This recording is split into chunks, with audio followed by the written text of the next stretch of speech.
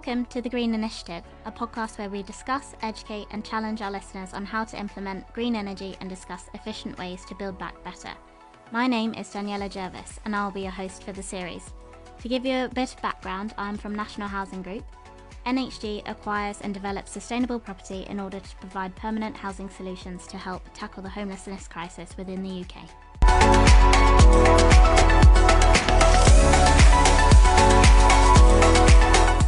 Welcome back to the Green Initiative podcast. My name's Daniela Jervis, I'm your host. Today we are going to be looking at kinetic energy and I'm very excited to welcome founder and CEO of Pavegen, Laurence Kemball-Cook. Hi Laurence, how are you? Hi, good, thanks. Really excited to be here today. Great. I wondered if you can give us some introduction and your background to Pavegen. Sure, yeah. So Pavegen is a floor that when you walk on the floor, it generates energy and also data from your footsteps. So every step you make will generate power. The heavier you are, the more energy can be produced, and the faster you run on it, the more power can be created. So it's a way that we can make cities greener. We can allow people to take part in sustainability. And we even do things like increase the amount of time people spend in retail environments through using our technology. So the background for the system is I was actually an intern at one of Europe's biggest energy companies. And they said to me, Laurence, we'd like you to look at building street lighting with solar panels on the roof. And so off I went and tried to build a solar powered street light. And I failed. And now the reason I failed is because actually using solar in cities is incredibly challenging. There's lots of shading, so you don't get sunlight all day. You really need a south-facing field for it to work well, where you get guaranteed sunlight. So I failed, and hanging my head in shame, I left E.ON. I was fired for my first ever job. And I kept thinking about this issue around sustainability in urban areas. And I thought, well, what if I could make this floor that would generate power from people's steps? And think how many millions of steps there are in every city in the world. And why not harness some of that energy? So I built my first prototype. I went to the workshop, built it in 14 hours. I'm an industrial design engineer. So I technology is kind of what I do. And I built the prototype. And suddenly, when you walked on this lump of wood, it was very basic, bits of wood, glue tack, duct tape holding it together. And when you walked on it, it would power a small light. And so I spent 4 years trying to build this prototype and make it better. Everyone else at university was getting jobs. I left and was kind of trying to win some prize money from awards to live off, doing some freelance. And then this was my side project. And after 4 years, I was really fed up. All the VCs said, no, forget it, it will never work. All the housing groups said, no, we won't buy it, it's too expensive. My university said, we want the whole company. If you make it successful, we want everything. And the government had a high technology support service, and they looked at it and phoned me back and said, Laurence, it will never work. All our engineers have looked at it. There's no way this technology will work. So I went away, really frustrated. Everything was against me. And I thought, okay, I've got to make this happen. So as an entrepreneur, I believe that, we should make our own luck. Luck won't find you. So I went to a building site in South London at South Bank, and I installed it in the ground. So I was there at 2 a.m. I had a pickaxe, a shovel, some cement and a bucket and some water. And we dug this hole, put the product in the ground.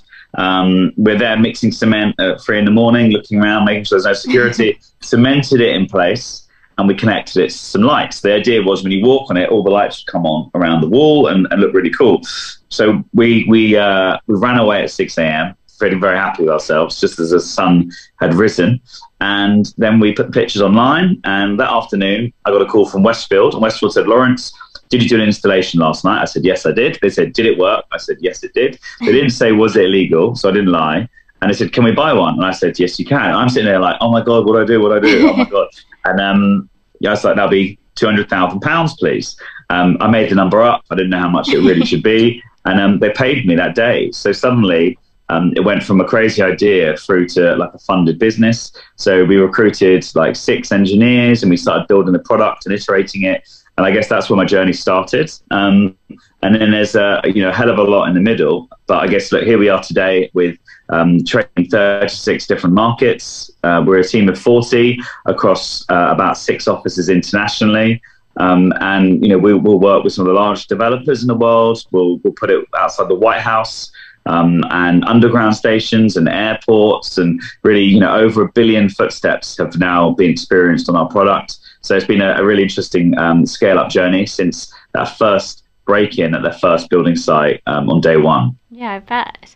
So for all our listeners, why don't you start from the beginning in terms of what is kinetic energy? Yeah, so kinetic energy is the generation of energy from movement.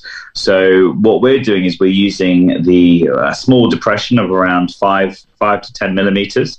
When you walk on the floor, that moves, and we use that energy to generate power. Now, how do we do that? What we do is we have a flywheel. So think of it like a spinning top. You push the spinning top and it will kind of spin round. This is when you push it, it spins a turbine, and that turbine will go round and round and round. So when one person walks, it spins for maybe 20 seconds. But when people continuously walk on a product, like they've just got out of a train or off a bus, or they're walking through an airport, this generator is continuously spinning, generating power. And it generates between 2 and 4 watts per footstep. So it's a small amount of energy. We're not trying to power the world forever using kinetic energy, because when there's no people, there's no power. Yeah. But we believe that we will play like a key part in the role to moving to sustainable energy and helping people to engage and be educated around sustainability through the power of a footstep, and actually seeing what their energy can do and what it can create from just a simple step. So is it made from recycled or sustainable materials?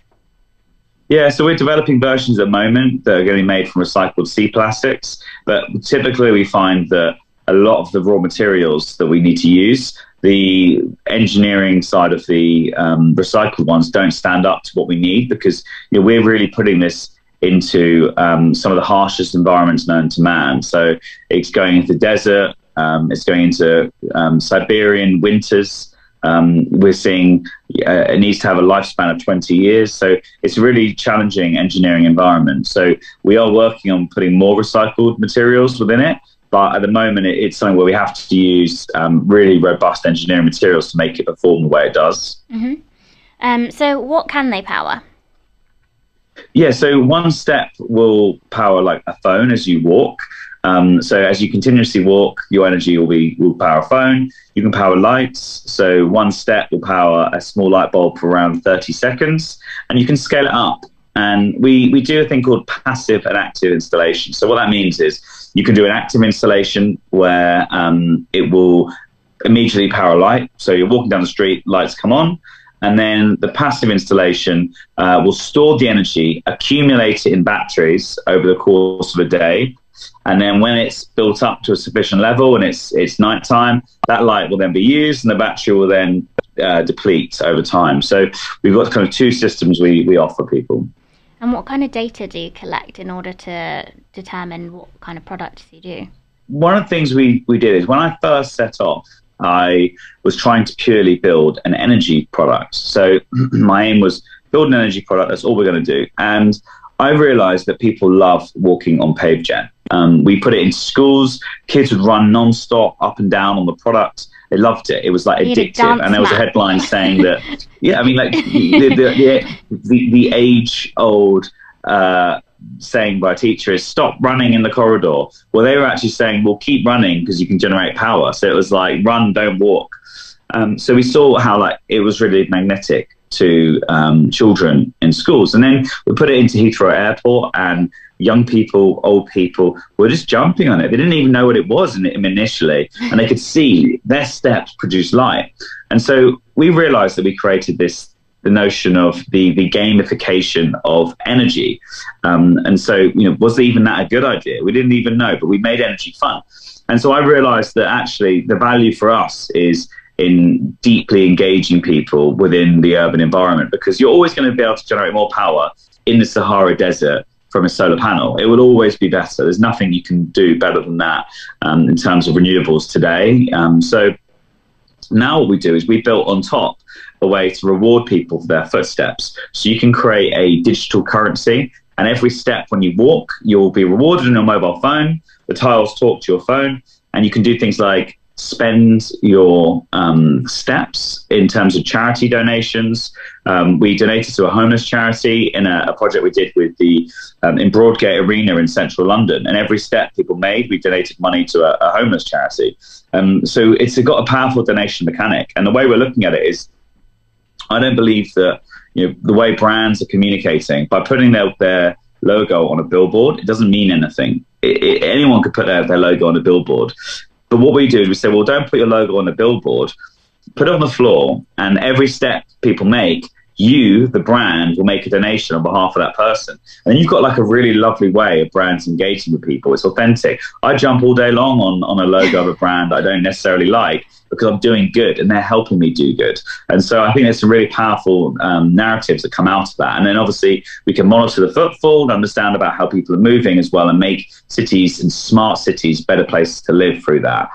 So ultimately, you know, our mission is how to make people happier in cities. It's been proven that people living in cities are richer but unhappier than anyone else in the country, you know, New York especially.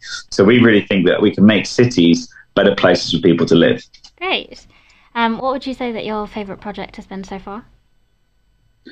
I think for us, the most exciting project that I've worked on, and one I'm most passionate around, is a favela in Rio de Janeiro, where we went to this favela and we dug up the pitch and we put Pavegen in it. And so what happened was, when we installed it in the soccer field, the energy of people playing sport would be going into a battery. There was a small solar panel there as well. And the energy accumulated during the day when people were playing. So the energy built up. And then at night time, all the floodlights came on, powered by Pavegen and a small solar array. And what was really interesting is it was a cool energy solution, but it inspired all the children to think differently around energy. Usually the children in the favela environment don't have many hopes of big careers, and they all wanted to be like a soccer star, which is obviously very unlikely. And so they all thought, well, they thought it could be achieved through a power of footstep, and they all were inspired to be scientists and engineers and go on to study it. So we ended up launching it with Pele, the worldwide soccer star. Shell were a partner and funded it. And then we took the project around the world after then and did it across Africa and other places. So I think that was one where we created the most amount of impact with our technology on a community. A really powerful one for us to get involved in. Yeah, I'm really passionate about it. So now I guess it would be a good time to talk about the benefits of Pavegen. So how the government, what are the benefits of having the tiles? Are the government funding? Do you have grant schemes?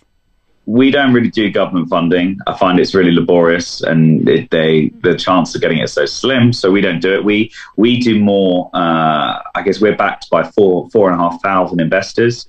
We did a mini IPO type thing, and we've now got some of the leaders, say from JLL, the largest real estate advisory firm in the world, have invested, along as also the two richest men in the UK. The Hidunja brothers have invested, who run the Hidunja Group in India. As well as a number of private equity individuals. So we've gone down like a private route for our capital raising. We raised around 10 million in capital. So that's been like really key to driving our growth up to today. And I guess, like, why do people buy the product? I think we made energy fun. So it depends on what market. If you're in retail, we increase dwell time. People come back more often. We make a fun experience that's engaging for people to choose their mall rather than another mall. And people can take part in the energy generation process. So people do want to do their bit, but so often in the world we live in today, it's so difficult for people to actually actively do something. Look, at home, you can turn your lights off and you can recycle. But actually, when you're out in a city, there's not much you can really do. And we offer people a way to engage. And we will engage customers, but also all stakeholders. So typically, if you've got a large developer that's put £1 million of solar on the roof, the most important thing to get value from that is to allow everyone to understand what's going on. Yeah. And typically they'll put like a small plaque and no one will read it. But then suddenly when you have some solar and have some Pavegen and it combines together, then people really understand what's going on with sustainability and they're part of that journey with you. And so it's engaging their customers as well. So I guess that's a kind of a summary, but there's every different market has a different narrative for doing it. You know, we cover marathons as well. and make it fun for events too. So there's lots of different ways you can use our product. So on average, how much does it cost? So it's on a project basis. So it really depends on where the project is. We manufacture it by hand in London. We wanted to make our supply chain as sustainable as possible. So it's not a really cheap Chinese product. It's a really precision engineered product created in London. And I guess the price tag does reflect that. And it's not something that can be bought for £100. It's a serious investment for any of our clients to make. So would you say that the average homeowner could install it in their home? Well, I'd say even if you had 30 children, I don't know, like a big number of children, it's still not that many people, because if you look at the environments that we really like a train station that's busy for 18 hours a day and is high footfall. If you look at a residential environment outside of like lockdown, I guess a lot of people would have been jumping around in lockdown, but as the world goes back to normal, people are maybe walking between 8 and 9 a.m. out all day, and then maybe walking around 6 till 10 at night. So there really isn't much power at home. So we maybe would say, look, if there's a block of 50 flats, we'd say put it in the entrance, and you're going to get constant footfall coming in and out. Those pinch points in the entrances, where the elevators are, or whatever the access is, that's where it makes sense. As opposed to even looking at schools, like in a school, kids aren't there at all compared to what you look at, say, Oxford Street Station, because they're there 9 till 3, and there's so many holidays and weekends. Your yield goes from, you think it's like that, but when you look at the maths, and you look at the kind of lessons, they only have an hour lunch break, the actual amount of energy you can harness is relatively small in a school compared to like a Westfield mall with in excess of 40 million people a year going to it. So what are the challenges then of Pavegen? Obviously you're saying that it's not very, you can't really use it as a resident. So is it just larger scale products? Are there any other challenges for using Pavegen? Yeah, I think, look, we're a small business, that's grown from nothing. And I think with any business of our size, there's going to be lots of challenges. So I think we have to pick what addressable market we're going to work towards. So we could make a residential product, but I think we're trying to pick the easiest way to scale our revenue. So I think if you look at, like, if we tried to make a residential product that when you walk on a doormat, powers a light, like, we'd have to be selling, like, let's say the average person would probably spend no more than, I don't know, look, my doormat was probably about £7. I imagine you can spend £50 on a nice doormat. Let's say our product was £100. Like, we'd have to sell a lot of products at £100 to achieve 5 million revenue. So I think what we've done is we said, look, it's much better to work on big contracts where the contract value can be 1 to 2 million than it is to try and do every single household and all the customer service that comes with that and all the distribution side. So I think in an early stage business, you've got to really pick your battles and have real, like, laser focus on the task in hand. So today, we've identified, working in airports, which includes like transport hubs, working in offices, smart cities, and also includes like destinations. So destination might be like a stadium or a museum or something like that. And they're all getting the same product, but with slightly different changes to the actual product. So I think laser focus is key. Scaling a business that is, I guess, so different, because no one has bought a floor before that generates energy. No one has thought about a floor. What do you think about with the floor? You go, am I going to put concrete on it? Am I going to put wood on it? Am I, the very basic decisions. Yeah. Whereas what we do is, we're taking them through a journey of like how to power part of your building using the energy of people walking. It's a very different sale. So I call it a crusade. We're trying to change the way people are looking at energy, and that's very much kind of our motto as we're moving forward. And just because obviously it's made in London and things like that, is there any challenges with the weather here with using Pavegen? Well, London's great. London's fantastic. I love London weather. But look, when you go to Washington, D.C., it's minus 20 degrees and it's under that much snow for like a month, a year. So London is fantastic. No problems at all. No, actually, I'm lying. One problem we had is that one of our sites flooded the other day. It was like a shopping mall actually flooded. And it was like, because we've recently had flash floods in London, and Pavegen was under that much water. So yeah, look, it's certainly, that's probably the only thing I've ever experienced in London that was really challenging. But the biggest thing we find is we're working for putting it into Saudi Arabia and Dubai on a number of these mega projects. You know, they're building a city called Neom that is the size of Belgium. So there's an unprecedented level of scale and development happening there. Yeah. But there's also so much heat that in the summer months, people do not walk outside. You will not go outside apart from maybe 20 steps from your car through to your building. And even then you might be in an air-conditioned car park. So it's those environments, the extreme heat and being in the snow for so long are the biggest challenges we have.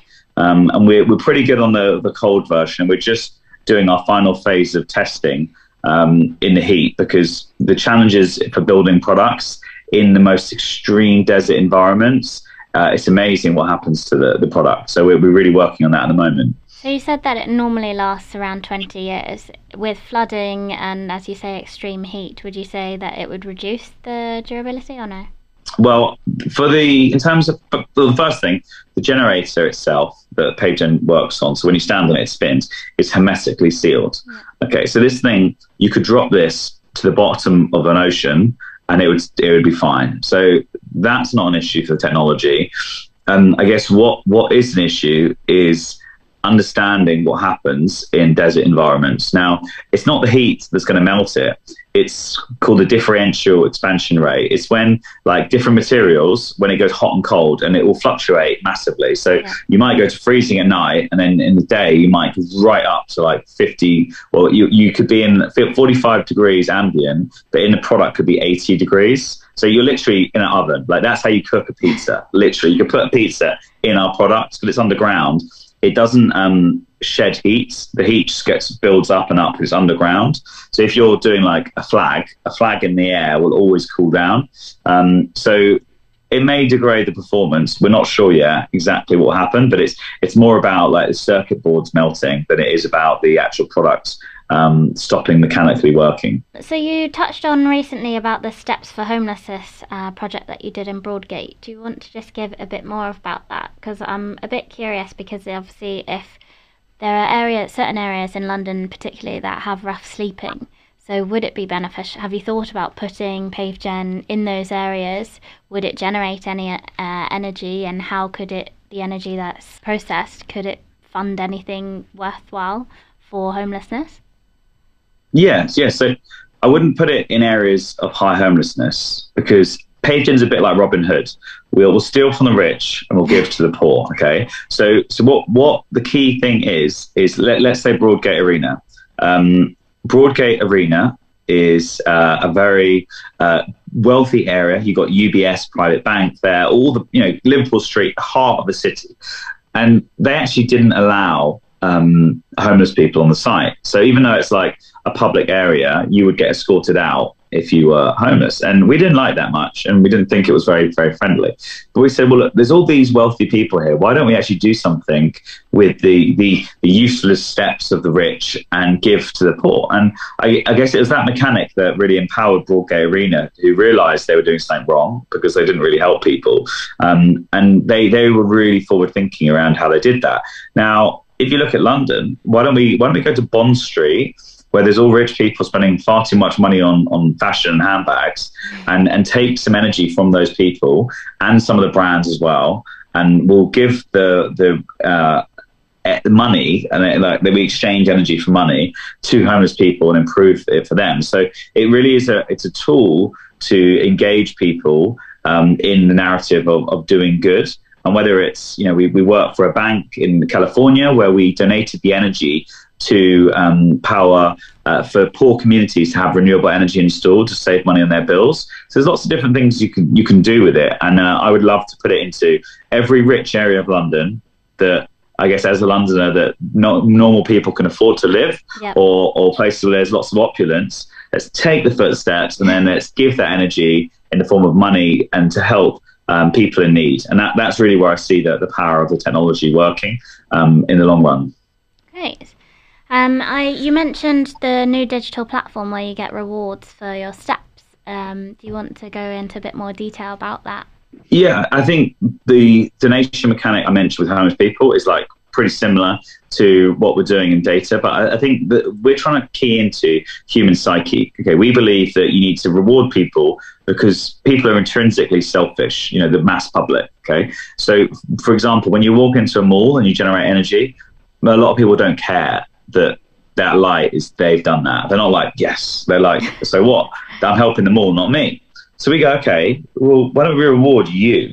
So what we'll do now is we believe you give something fun, important, and lasting to people. And this is the way to kind of get into everyone and really do something people want to do. So something fun might be unlocking a unique experience. And then, so it might be like at a concert, jump on a MasterCard floor and then you get a meet and greet with the band. Oh, cool. Say something important is donating it. So you can almost pick your charity, right? So for me and you, it might be homelessness, but other people might want to help power a school in Nepal, and we'll give people that option. And it can also link to the Sustainable Development Goals too. So you can choose which one you donate to. And then I guess something last thing is down the educational side. So offering educational experiences to children. People can take part in science tests on our floor, and it really promoting STEM subjects as well. And so we think like with this kind of selection of offerings, there's a good way to gain people to have fun, but then also do good at the same time. So how will you determine whose steps are whose and who gets what reward? Because if you're saying that you're doing it in a shopping mall, then how do I, who's just one person, know that I've created a Sky ticket to meet the band?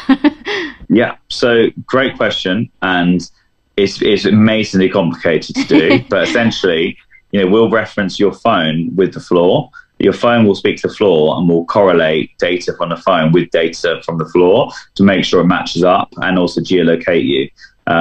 We have heard stories where, you know, there's a number of these apps that count your footsteps, yeah. and there's a number of the apps that count. Yeah, so Fitbit, but then also there's ones that reward you on your phone for the more steps you make. And then there's stories of people putting the phone on their dog and letting the dog run around all day and getting more points. And I heard other stories of people putting it on their washing machine, and as it bounced up and down, it would use that energy to game the system. So obviously that people are gaming it, and we think that our way is fairly robust, but we're still learning. You know, it won't be 100% perfect, but it's a pretty robust system to make it work. Yeah, it sounds so interesting. I was really excited to have you on. So it's been great having you. If there's anything that you want to say now, or if you want to go into a bit more detail of anything. I think for me, the one thing I think is important is that we're coming out of a pandemic year, a lockdown, and you know it's hit certain groups a lot harder than others. So you could say young people have been massively challenged by this. You know, they haven't been able to go to their offices, see their friends, socialize, go on holiday, all those things. Whereas the old people who own all their houses have in a way got richer. So I think it's been a really challenging time. Now we're also seeing that people haven't been going to retail, haven't been going out in cities, and what we're seeing now is I think there's a kind of a revolution in urban planning and design, because people need to get people back to spaces. So it's like a chance to push reset for cities, I believe. And then alongside that is, if you think about a city is a number of investors who've bought assets to make a return. In a way, it's a bit like a bank. You put some money in, you get some out. And they thought, right, if I have a block of flats here, I'm going to put the richest people I can in to pay the most rent. Obviously, you guys are doing an amazing job because you're readdressing the balance for social housing. So it's not obviously like we need more people like you guys, but it's been built by a lot of greedy investors. Now they're making lots of money out of all these amazing developments, but actually, cities are places that people like me and you live in, and people like us need to be happy in cities we live in. It's been proven that people aren't happy in cities, even though they earn more money. And so we need to say, well, actually, to be happy in the future, you've got to make cities great. And you know, John Ruskin had this term, which was saying that the last 100 years, life is wealth. So also the wealth is life. Okay, so you had to be rich to be happy, but now life is wealth. Okay, so like health is wealth. Like where I live, how happy I am. That's what I care about. I don't care about how many lumps of gold I've got in the bank account. And I think that's this narrative is something that we're now seeing move into cities, and it's about better places to live. It's about people being happier, better levels of wellness, sustainability, green. So I think there's going to be a systematic change, thanks to COVID, as we come out of it, to make cities a better place to live, because cities got to work harder. And we're not in an office today because we're still not everyone's back to offices. So there's certainly challenges around that, and I think it's going to get a lot better over the coming years. Yeah, no, I definitely agree with you. And I think that especially our generation, social positivity is making a huge impact, and we're really doing our best to kind of make it better for the future. Definitely, no, totally agree.